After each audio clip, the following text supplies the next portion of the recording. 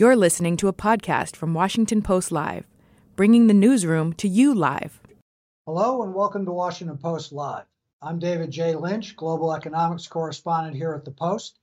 Today we have two segments on American competitiveness, the future of manufacturing, and the return of industrial policy. Later we'll hear from Governor Mike DeWine, Republican of Ohio, about how the CHIPS Act is taking shape in the Buckeye State. But first, Energy Secretary Jennifer Granholm joins us to discuss the Inflation Reduction Act, its impact on the American economy, and the transition to clean energy. Secretary Granholm, welcome. Thank you so much. So glad to be on. Well, we're glad to have you with us. Now, our introductory video covered the bare bones of the IRA. I want to start with what this important legislation will mean for individual Americans. Where will our viewers see the results in their own lives, and how can they take advantage of it? Yeah, it's a great question because there are huge opportunities for individuals, especially as they consider perhaps retrofitting their homes to be more energy efficient.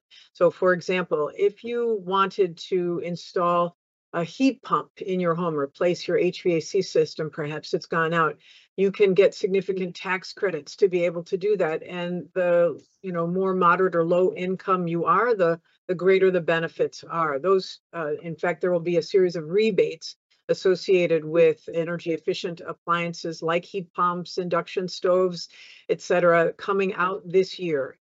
There's also, if you want to generate your own energy, it's a 30% tax credit for solar, for small wind. There's tax credits for making sure you have, if you want to have an electric vehicle, of course, $7,500 off the top.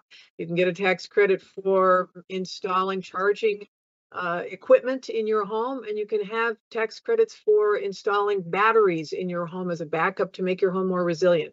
Up to about $18,000 worth of tax credits for these clean energy opportunities, appliances and equipment. And so in the aggregate, I've seen all sorts of estimates for what the legislation will ultimately provide, everything from around $370 billion to estimates of over $1 trillion, taking into account both direct and indirect spending. Can you walk us through the mechanics of the financing and give us a ballpark sense of just how expansive you think the real world consequences are going to be? Well, when you think about the Inflation Reduction Act, of course, those are largely tax credits. And so you're going to need to have private sector investment as well. And those tax credits are for both production of clean energy as well as investment in building the facilities to be able to make that clean energy. And that means the whole supply chain for making that happen. So private sector investment coupled with the tax credits associated with the production of the clean energy means there's a big multiplier on how much could actually be invested in the United States. And then on top of that is the bipartisan infrastructure law. Less tax credits, more grants, and that's for next generation clean technology, for example, clean hydrogen, creating hydrogen hubs across the country. That's $9 billion, but those two require a private sector match so that you can just double the amounts there. So combined, it is hundreds and hundreds of billions of dollars invested in clean energy solutions, technologies, supply chains, generation, the largest, as you said, investment in clean energy in U.S. history and among the largest in the world for sure. Now, the sort of industrial policy that the IRA represents, and also the CHIPS Act, was out of favor in Washington for decades, at least since the Reagan years, which I'm old enough to remember. The thinking was the market, left to its own devices, was the best arbiter of economic outcomes. What's the theory of the case behind the IRA? Why is the private sector on its own not able to sniff out these opportunities in the transition to cleaner energy and act on them without this level of government involvement? Well, I can tell you that the United States, in bowing to the altar of free trade, has allowed, historically, other countries to step up with their own industrial policy, their industrial strategy to lure investment offshore. And I'm a former governor of Michigan. We saw it firsthand how our industrial base, or the spine of our nation, of our economy, was hollowed out because we sat on our hands. We sat there and allowed China, other countries to swoop in and take huge swaths of our industrial base. We chased, as a nation, we chased low cost, low wages, and that created this global shift to low wage countries and away from the United States. So this president said, enough. We are not going to sit by anymore and just watch these jobs go overseas. We are going to fight for it.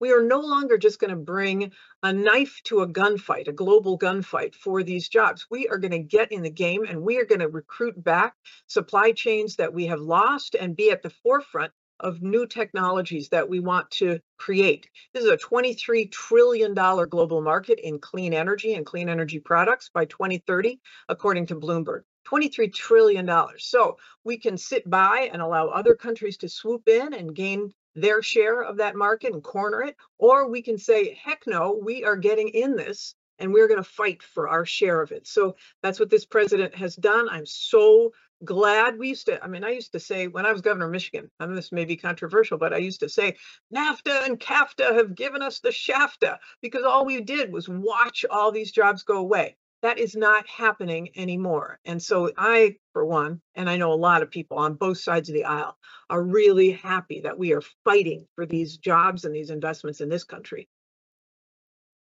Now, another interesting angle to what's happening here is what's going on in red states, where many politicians, many voters and their politicians have been unpersuaded by climate science. But now you've got a lot of quite lucrative investments in electric vehicle production, battery production, and whatnot appearing in states like Georgia and Tennessee. To what extent do you think the debate over climate change and the necessity to do something about it is going to shift as the economic dimension of this debate becomes more explicit, as people in red states see that clean energy can mean jobs? Yeah, really important. Those states, they all want to keep their young people in working there as well. And many young people really want to be part of something bigger than themselves. So fighting climate change is one way to do that, but also to get good paying jobs. And so there's several dimensions of this that red states can love. For example, making sure that jobs exist. So you're going to be talking to Governor DeWine.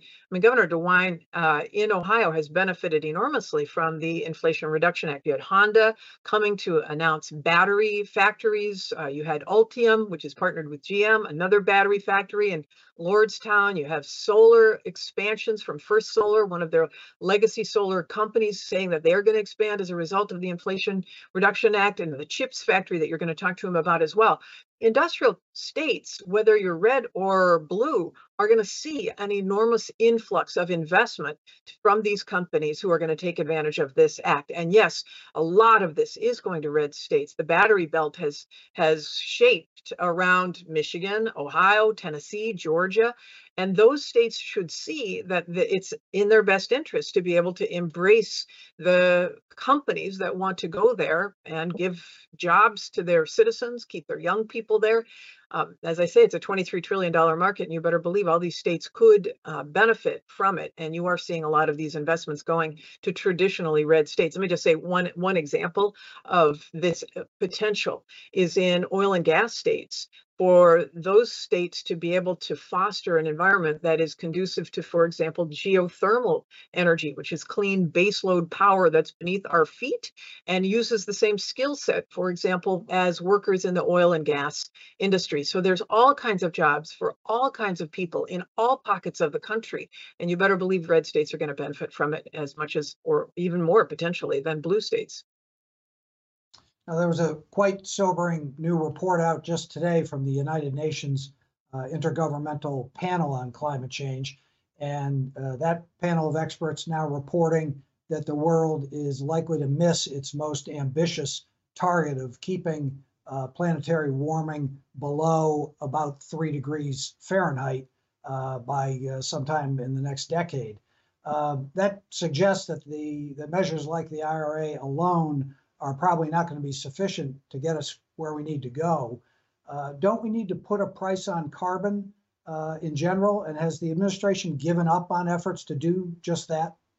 Well, that putting a price on carbon was never President Biden's goal. He really wanted to approach this with carrots rather than sticks. And let's see how this plays out, because since he has taken office and his push toward incentivizing investment in the United States has taken hold, for example, just in the battery space, batteries for electric vehicles, we've had over 111 announcements of battery companies coming and expanding in the United States, over $85 billion worth of investment for electrifying our transportation system, which, as you know, puts the third of the greenhouse gas carbon pollution into the atmosphere that causes that global warming. So we want to be able to see this significant investment and how it plays out. Clearly, other countries have different ways of approaching it, and that's, up to them. But it is clear that every country feels this. In the United States last year alone, we spent over $160 billion cleaning up after these extreme weather events. We should be acting as though this is an emergency, because it is. Who pays for cleaning up those events? It is the taxpayers who pay for it. So let us invest in jobs, in energy security, and in protecting our climate so that we don't have to spend money on the backside cleaning up when we could be spending money on creating jobs to prevent climate change from happening on the front side. Now, House Republicans are talking about passing an energy bill this spring that would include reforms to the permitting process, which many people regard as a huge impediment to making the sort of progress we need to on climate. If this really is the sort of emergency you've just described, don't we need to do something about permitting? Is the administration on board with those sort of changes? And are you willing to take on some of the environmental groups who've resisted these efforts traditionally? The president is 100% supportive of speeding up permitting, and we in the administration believe that you can do that without sacrificing the goals behind NEPA and the other permitting rules that protect the environment. You can do it more speedily, and I don't know that one version or another is better. I know he was behind, excuse me, I shouldn't say that. One version is going to be better than another, and I know he was behind Senator Manchin's efforts last time. It should not take, for example, over 10 years, 17 years to get a transmission line permitted in a moment when we must invest in the grid. We have spent so much time waiting and doing nothing, and we have an old grid. Now we've got to essentially double the capacity of our grid to make sure that we get to the goals of 100% clean electricity by 2035. The only way we can do this is by speeding up permitting. He's looking at ways to do this from the executive branch side, and he will be supporting a permitting reform in the Congress that comes through. Obviously, it's going to have to come through the Senate as well. It is clear that speeding up permitting, whether it's for, any type of energy, but particularly clean energy, in light of this report that we just referenced, has to happen if we are really to take action to prevent the biggest harms to our planet. Can you provide any specifics of the sort of permitting reforms that the president would support? Because many of them, according to some critics, do involve the sort of endless legal processes you can get into, where groups can file lawsuits that slow down everything from an oil pipeline on the fossil fuel side of things, but even to solar power facilities, wind turbines, etc. What sort of changes would the administration back? I think the administration would be, I know the administration would be supportive of speeding up these processes, of making permitting decisions that are concurrent rather than consecutive, for example, of shortening the amount of time that it takes to permit, of adding staff to make sure that things move more quickly. It was announced, John Podesta announced at CERAWeek last week, the week before, that the administration is looking at existing laws for permitting transmission, for example, under the Federal Power Act, to do a memorandum of understanding inside of the executive branch to agree to timeframes under which transmission lines would be permitted. That's the kind of thing he would like to see. We do not want bureaucracy and the bureaucratic red tape underbrush slow the need for us to be energy secure and to cite these clean energy projects and to make sure that the projects that are existing are retrofitted and buttoned down, especially if they're fossil infrastructure, so that we don't have methane leaks, for example, or even any pipeline with oil and gas leaks. So there needs to be much quicker permitting of all kinds of energy infrastructure, but particularly energy infrastructure that will lead us with alacrity to getting to the goals of net zero by 2050. I wanted to ask you also about what seems to be something of a tension between your manufacturing goals on the one hand, promoting domestic manufacturing, and the climate imperative on the other, of rolling out these cleaner energy sources as fast as possible.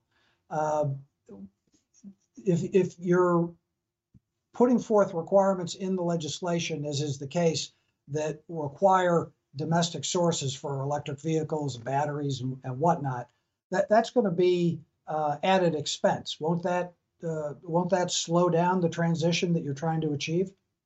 Well, I think a lot of the incentives actually take down some of that initial cost for production, for manufacturing, and of course the incentives that are at the point of purchase also reduces cost. But clearly we have to do everything everywhere all at once, meaning we want to build up this supply chain and we want to incentivize the purchase of those supplies. We want to build up the full suite of technologies inside the United States, and that takes a little bit of time, so we have to have a reasonable bridge to be able to get there. But we think that the incentives that have been put on the table for the full supply chain for a lot of these technologies are irresistible. And we know this because we are seeing all of these investments and these announcements coming to the US. So in a very short period of time, you will see the buildup, for example, of this solar supply chain. You are seeing the buildup of the battery supply chain for electric vehicles. So we're doing a lot of this simultaneously, and we're excited about the initial response that we're seeing from the private sector on it. Now, any innovative effort is going to have its losses as well as its wins. And I wonder what provisions are in place to guard against the sort of losses we saw in 2009, the American Recovery Act, which funded things like Solyndra, a solar power startup that got a lot of attention when it failed, maybe disproportionate attention, but the political reality was it hurt President Obama at the time. What safeguards do you have in place to protect against a repeat of that? And how enduring is the political support for this effort? Could you survive a Solyndra or two? Well, let's just be clear that you're referring to the Loan Programs Office, and they do very strict vetting of their programs, but they are in place to take on the technology risks that commercial banks won't do at this time, because a lot of the technologies that they have been investing in are newer technologies. That was the case probably back with Solyndra, and that is the case. That's the purpose of a portion of the Loan Programs Office portfolio. However, there are incredible professionals who do a huge amount of work vetting these programs, working with the private sector to ensure that they have thought through every angle, that they've got customers, they've got suppliers, they've got offtake, they've got a program that will be profitable into the future. So while there may be some, there haven't been yet, I'm not saying that there won't be. They do an awful lot of work to prevent that from happening, but that's part of what this entire program's purpose is to make sure that there is a place for new technologies where very conservative banks will not invest because it is a new technology. We've got to be able to have the courage to invest in some of those experiments, but experiments that will prove out to be very much bankable into the future. With respect to other grants, et cetera, every single grant that comes out of, for example, the Department of Energy, and I'm sure this is true with other departments, is peer reviewed for the best technology by a panel of experts. Only the best technologies are the ones that get these awards. Again, we work with them to make sure that they will be successful. So there will be, I am certain, some failures in the system, but we work very hard to minimize those so that the taxpayer is protected to the fullest extent that we possibly can. Okay, well, we're going to have to leave it there. We're just about out of time. Secretary Granholm, thanks very much for joining us today. It was a pleasure to have you. Thank you so much for having me. The following segment was produced and paid for by a Washington Post Live event sponsor. The Washington Post newsroom was not involved in the production of this content. Hello, I'm Barbara Humpton, CEO of Siemens USA, and I'm thrilled to be here today with CEO and co-founder of Core Power, Lindsay Gorel. Hi, Lindsay. Thanks for joining me. And you lead Core Power, a provider of batteries and integrated solutions for the electric vehicle and energy storage sectors. We've all heard a lot about the need for batteries to drive electrification, and I'm excited to talk to you because Core is leaning into that challenge. Siemens is proud to be working with you on a big project that we'll talk about today, but first, we're in an exciting moment for industry in America, and it's happening after an eventful few years in which we've navigated tough supply chain disruptions and welcomed historic government investments in infrastructure. You founded Core Power in 2018, which seems like a lifetime ago. Tell us about how the company started and how your vision for the company is now coming to life.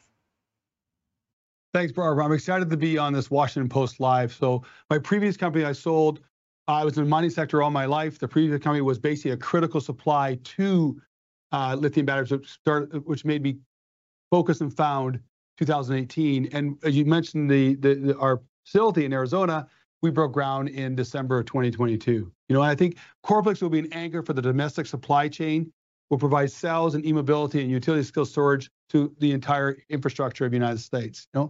And we want to position ourselves to be the domestic supply chain, to create a supply chain for all industries in EV sector and infrastructure, including from both before the cells and above. And what's unique is we are a U.S.-owned IP, which is obviously very rare. And with my background, has allowed me to get us to this point so quickly, even though 5 years seems like a long time, but we've progressed this thing very, very quickly.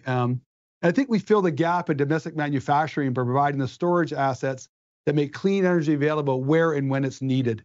And one thing we want to dispel right off the bat is that the minerals that go into lithium batteries are not rare, they're everywhere. The issue we have is timing, meaning you have to discover it, permit it, and put in production. And I think that with government and private sector working together, we can get there in the next 5 years. That's exciting. Now, in a previous segment like this one, I had a chance to talk to Phoenix Mayor Kate Gallego about how Phoenix has become a hub for EV innovation. And so I wanted to highlight the Coreplex in particular, your lithium-ion battery cell gigafactory that you're putting up now, as you say. And Siemens is so proud to be involved with it. What does it take to create a gigafactory like this? And what does it mean not only for the Phoenix community, but for the United States as a whole? Well, you need a super group of people working together. But we are bringing a $1.25 billion modern, clean manufacturing facility to one of the fastest growing communities in Arizona called Buckeye. And Buckeye's been very receptive. We are bringing thousands of jobs to the market, and a majority of these jobs don't require advanced education, mainly technical in nature. And one of the big things about Buckeye is almost everybody travels to Phoenix to work. So we can cut off 2 hours of the commute to work with us in Buckeye. On top of all that, we're partnering with colleges, universities, and technical schools to train and further provide education for our employees. We understand the need to start training employees now for this industry, and it's going to take more than just Core Power. But we believe the work we are doing in Arizona now with high schools, all the way to universities will basically start basically a founding block for not just us, but all the other industries to follow. And I think that's very, very important as we develop the next generation of employees. But there's another piece of this. Arizona is also home to many EV companies, and the state was one of the early adopters to utility scale energy storage, which is both our customers. But today, most of these products and projects all come from overseas. And the Coreplex will show that the world, we can produce high quality product for the EV and energy storage industries right here in the United States. We see Core as an independent battery producer, where all the other batteries companies come in the United States are tied to larger OEMs. And there is a massive amount of demand for infrastructure and hundreds of other EV companies related that are in desperate need of supply and will be that supply. We think this is important because it's going to take more than the established few to meet the energy transition. And we worked very hard over the last 4 years to prove our product is tier 1, and we've had success both in energy storage and EV charging, EV applications all over the world. And we've been able to negotiate large offtake agreements that will pre-sell the majority of the Coreplex production before it is even built. So again, Core makes the battery cell. We are the foundation to the energy transition. Without the cell, there's no transition. And that's what's really important. And we're showing everybody we don't need to rely on other countries to get there. Core is US-based, American IP, and we're strategically trying to bring the supply chain here because there's one thing we've learned in the last 3 years is that having access to your own raw materials is absolutely essential. Thanks. Well, then in closing, let's come back to this idea that none of us will shape a more sustainable future alone. A lot of folks know why policy action and investment at the federal, state, and local levels matter. But I also like to point out that this is just a down payment.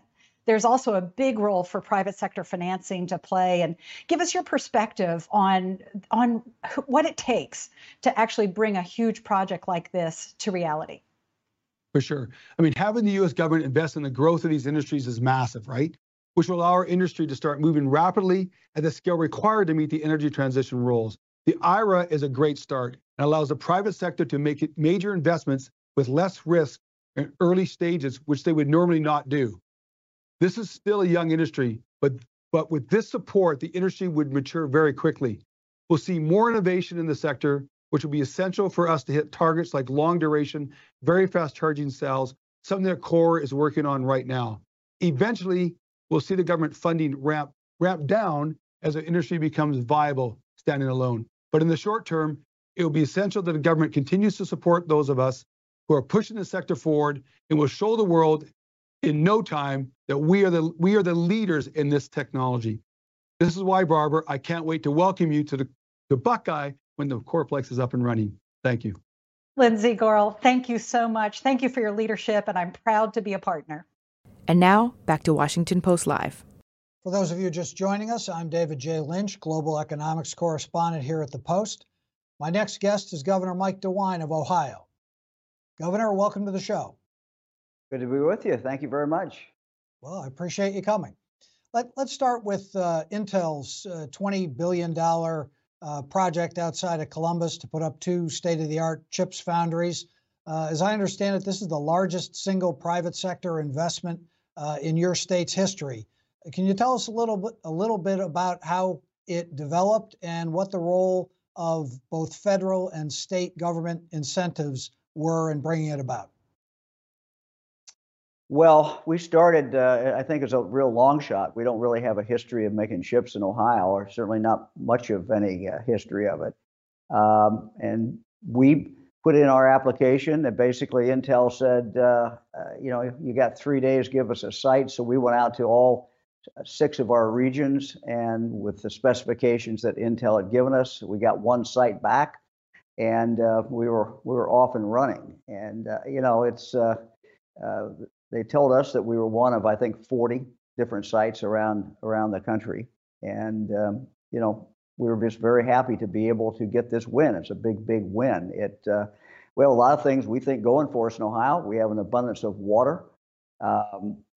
Intel was also looking to be fairly close to a major university. And this site is close to Ohio State, but it's also close to an awful lot of other universities around that particular area in central Ohio as well. Transportation is good. And I think that, part of this, I like to think, is the personal relationships that we built and the trust that we built over time and going back and forth with Intel. We took the attitude that in every case when they asked for something, we would try to get to yes, but we also told them, look, when we can't get to yes, we'll tell you that we cannot do it.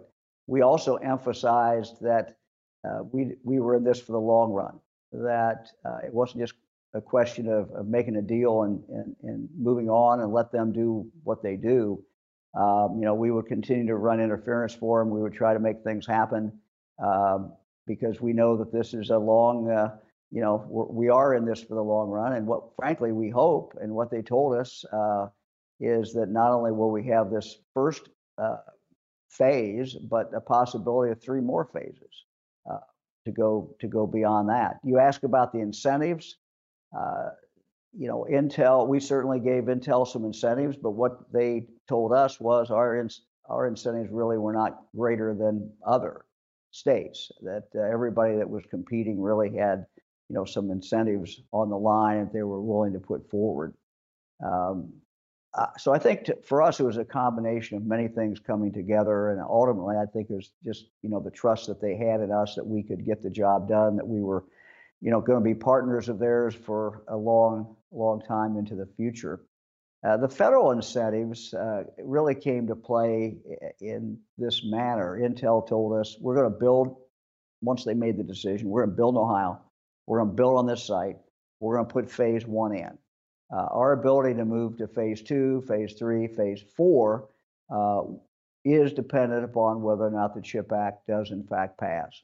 So that's how they approached it to us, or how they set it up to us. And so that's, I guess, how I would describe the federal incentives and what impact that was going to ultimately have on Intel and have on the state of Ohio. So just to clarify those additional follow-on phases, and I've seen estimates from the company that over a long period, this could ultimately be worth as much as $100 billion, which is an extraordinary sum. How definite are those follow-on phases? What needs to happen in order for them to materialize? Well, the first big hurdle Intel made clear was the passage of the CHIP Act. That has now passed, of course. It depends, I'm sure, on the market. It depends on a lot of different factors that are frankly beyond Ohio's control. But what we have always said is, look, we're going to do our part. We're going to do everything that we can. We want you to grow. We want you to go to phase 2 and 3 and 4. Phase 1 itself, as you said, is the biggest investment that has ever been made in the history of the state of Ohio. They already have 167 suppliers, I think, in the state of Ohio, and they're adding more. And some of those are going to be in central Ohio. Some of those will be in other parts of the state. So the impact on Ohio is just huge. The other thing I told our team when we were, still a pretty good long shot, is that if we can pull this off, I think it will send a signal to other companies all over the country that Ohio is a place to look at. If Intel made this decision in Ohio, other companies, whatever they make, should look to Ohio. We are historically a manufacturing state. This is one of the main things that we have always done, and we have all the other assets that I listed. I listed earlier in our conversation. So I'm interested in your views on both the wisdom and limits of this sort of federal industrial policy. I think it's accurate to say, at least since the Reagan era, the standard Republican view has always been that free markets worked best at rendering economic decisions, and that the government was wasteful and inefficient and really a source of trouble for the economy as often as anything else. So what's changed? And if massive government subsidies for the semiconductor industry are a good idea, why not have the government subsidize a whole bunch of other industries? Well, I think that's a very good question. When I went to the United States House of Representatives, Ronald Reagan was president. And so 8 years in the House and 12 years in the United States Senate, I understand, what you're saying about basic Republican philosophy of government backing off. But I think facts have changed. We have a very aggressive competitor in regard to China that will steal. They'll do anything that they can need to do. They subsidize certainly industries that they think need to be subsidized. And it's not only China that does that. We're seeing other countries that do that, and certainly most, if not all, the countries that are really our competitors in regard to chip manufacturing. I don't have to tell you or our listeners or viewers that how important chips are. Fran and I wanted to buy a truck a year or so ago for a pickup truck for our farm, and I called my dealer up and I told him what I wanted. He said, "Look, you're going to be lucky to get what we can get you, and it's going to be 3 months, 4 months, 5 months." And so many Americans saw that because of the fact that we didn't have chips. We didn't have chips for a pickup truck. We don't have chips for automobiles and the ripple effect that has. So I think it's a different world today. I think that we certainly cannot and should not be subsidizing every industry, but I think making strategic decisions that are in the national interest of the United States makes eminent sense. And the CHIP Act decision, to put the CHIP Act on for Congress to actually pass it, I think also makes a great deal of sense, not just for our economy, but also for national defense. And so facts have changed, in my opinion. I think we have to be strategic about it. I think we have to be smart about it. We don't want to, have a command and control economy where the federal government is always picking winners and losers.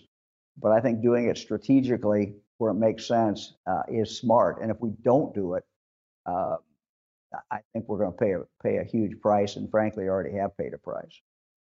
We're already seeing, though, what some have referred to as sort of mission creep in the implementation of the CHIPS Act. The Commerce Department is requiring bidders for the funding under the program to provide child care in order to qualify. And the administration defends that as a measure that's necessary to help secure an adequate labor supply for these projects. Some in your party and independent analysts have said it's the administration trying to achieve social policy goals that they weren't able to get through Congress on their own. Do those sort of measures make you uncomfortable at all, or do you think they are motivated by a desire to maximize the labor supply? Well, the biggest problem that we find in Ohio today, we're creating more jobs every day than we have people to fill them. So, getting people to work, if they need childcare, making sure they have childcare is something that companies are moving to on their own. Intel had a plan to do the childcare, whether that was in that bill or not.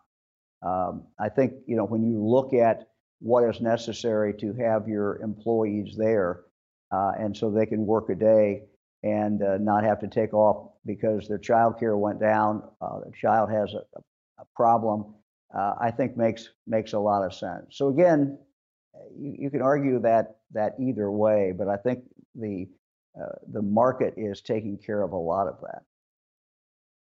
The labor issue is already emerging as a potential challenge for the CHIPS projects, not just in Ohio, but elsewhere. As you know, we're at a point of historical tightness in the labor force. What sort of workforce development efforts are you ramping up in Ohio, either in conjunction with Intel, other employers, or just on your own? And what sort of goals or progress do you anticipate? Yeah, as far as Intel, I'll take that first. All along, the plan has been, and it's now being executed, to bring in Ohio community colleges, bring in Ohio four-year colleges and universities, and that is actually taking place. So there's a very close relationship between Intel and a number of our universities. Our universities are actually working together, which is a great thing. And so that part of that is moving forward, I think, very well. Interesting thing about Intel, the average salary is going to be a very, very good salary, well over $100,000. But a good number, over half of the employees, do not have to have a 4-year college education. Some a 2-year will do, some even less than that will do beyond high school. So the big picture, I think, for Ohio is that we are in fact creating more jobs every day than we have people to fill them. And so really there's only one answer, and that is to make sure that every Ohioan lives up to their full God-given potential, so that we don't have young people coming out of high school who are not on some pathway. So we have really ramped up our career tech in Ohio, putting a lot more money and resources into career tech. The interesting thing is I travel around the state this summer. My wife Fran and I spent a lot of time traveling around Ohio, so did the Lieutenant Governor John Husted, and just talking to young people who are in career tech and just high school students, and just seeing how excited they are and the good jobs that they can in fact get. So, but we also, to deal with this in the long run, we have to start early. So prenatal care, early childhood development, all of these things we're putting a lot more focus on, so that when these children do in fact get kindergarten, they're ready for kindergarten and all the way through. We're putting a real new focus on reading. In the budget that I just presented to the General Assembly, we tell our local schools, that they do have to use the science of reading, that they have to use phonics, because we now know with a lot of data to show it that this is how kids best learn to read. So it's these things. That's not going to solve our employment problem, for this year, but it's not going to be too long to these kids, who in 3rd or 4th grade, are coming out of high school, and having kids that can read, having kids that can live up to their full potential on a pathway, whether that's 4 years, 2 years, or whether it's a trade or something else. That really, I think, is the most important thing that the state can do, and something that we actually do have some control over. As you say, these new jobs at Intel are going to be very good paying jobs, 6-figure annual salaries, I believe. But to make sure that I'm clear on just who can anticipate getting such a position, these aren't the sort of positions that somebody could walk out of a tool and die shop in Columbus one day and go to work for Intel the next. Even if they don't require a 4-year degree, my understanding is that many of them do require skilled certifications, technical specialist qualifications that the average guy working in a factory somewhere is unlikely to have. Is that right? I think it's not entirely right. I think there are certainly some positions at Intel that someone can go into. Intel, look, is going to do some of their own training as well. You've got a good, reliable person who has some background in that area. There are going to be some jobs at Intel for them. But it's really a combination of things. It's a combination of the 2-year schools as well as the 4-year schools. And again, this is being worked out very, very closely with Intel. Intel is very much involved in this. They put real money into it in a real close relationship with our educational institutions in Ohio. The other part of this labor issue, of course, that's worth discussing is the immigration situation. And 2 of your Republican colleagues, governors Eric Holcomb in Indiana and Spencer Cox in Utah, wrote in a recent op-ed in the Post, quote, "We call on Congress to end its 2-decade standoff on setting immigration policy. We believe that states should be able to sponsor whatever immigrants serve the needs of their communities." And that stance aimed at addressing labor shortfalls in those states. Is that something that you would support? Yes, absolutely. Look, as I said, I spent 20 years in Congress, and we were able to get an immigration bill passed early on in my term as a representative in the U.S. House. That was in the mid 80s. But since that time, we really have not. We've really failed as a country to come up with a rational immigration policy. And what we see, of course, is that the illegal immigration controversy and the complete failure of our federal government to stop illegal immigration, it has made it impossible for us to pass any rational legal immigration policy in this country. We need to be more hard-headed about it in the sense that somebody who has skills, who wants to come to the United States, who or even if they depending on the state, if whatever that state is looking for. And I think one of the things about the op-ed piece is they would leave it up to the governors. Governors know what their states need generally. They know what their employment situation is. So yeah, I think that Congress really needs to look at this. And if you want to talk about failures over the last 20, 30 years, failure to come up with a legal immigration policy that makes sense has been one of those huge failures. Now, the Biden administration advertises its IRA legislation and the CHIPS Act as part of a genuine renaissance in manufacturing that they're taking credit for. In your view, has anything fundamental changed about the attractiveness of the U.S. as a manufacturing platform? And if it has, does the Biden administration deserve credit for it, or is it simply the result of other forces?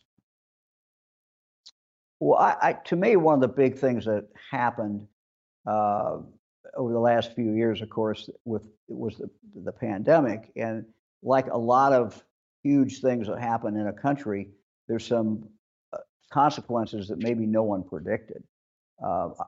We went through the struggle. Our hospitals in Ohio went through the struggle. How do we get N95 masks in here from China?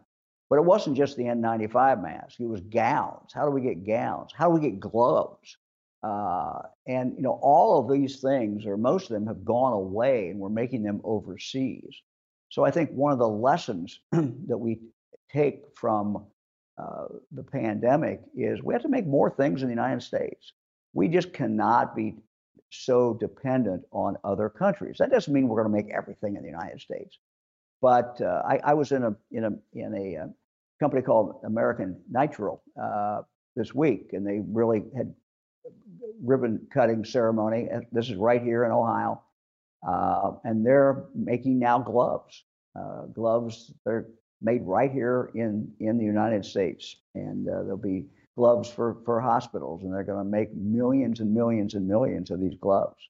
That would not have happened, I think, without the shock and of the pandemic, when we saw supply lines totally messed up, and we saw just great panic that we could not get certain products. I think also American businesses, as they looked at this, decided, we really can't be relying on supply line that comes out of China or comes out of clear across the world, and we need to have some of these suppliers a lot closer to us. We think Ohio is very perfectly situated with our great location. 60% of the population of this country, 60% of the population of Canada is within a day's drive of Ohio. We've got a good workforce. We have a history of great manufacturing. We are a manufacturing state. So we think history has come together, and it's our time in history. And I think things are looking very good for Ohio and frankly, for other manufacturing states. Great. Well, in the 30 seconds or a minute we have left, I just have to sneak in one question about the news of the day, which, of course, is the prospect of former President Trump perhaps being indicted later this week. Two-part question. If, in fact, he is indicted, in your view, should he stay in the presidential contest or get out? And second, Governor Ron DeSantis of Florida, his primary competition at the moment, criticized the Manhattan DA today as a, quote, Soros-funded prosecutor, close quote. I wonder, as a governor yourself, if you view it as appropriate for an elected official to weigh in that manner on an active case. Look, I'm a former county prosecuting attorney.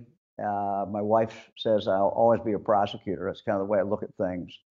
I don't know the facts. I mean, I don't know all the facts of that case. It seems odd to me that it has taken that long for the prosecutor to put a case together or decide that they want to put a case together. I don't know the facts, but it just seems odd to me. Thanks for listening.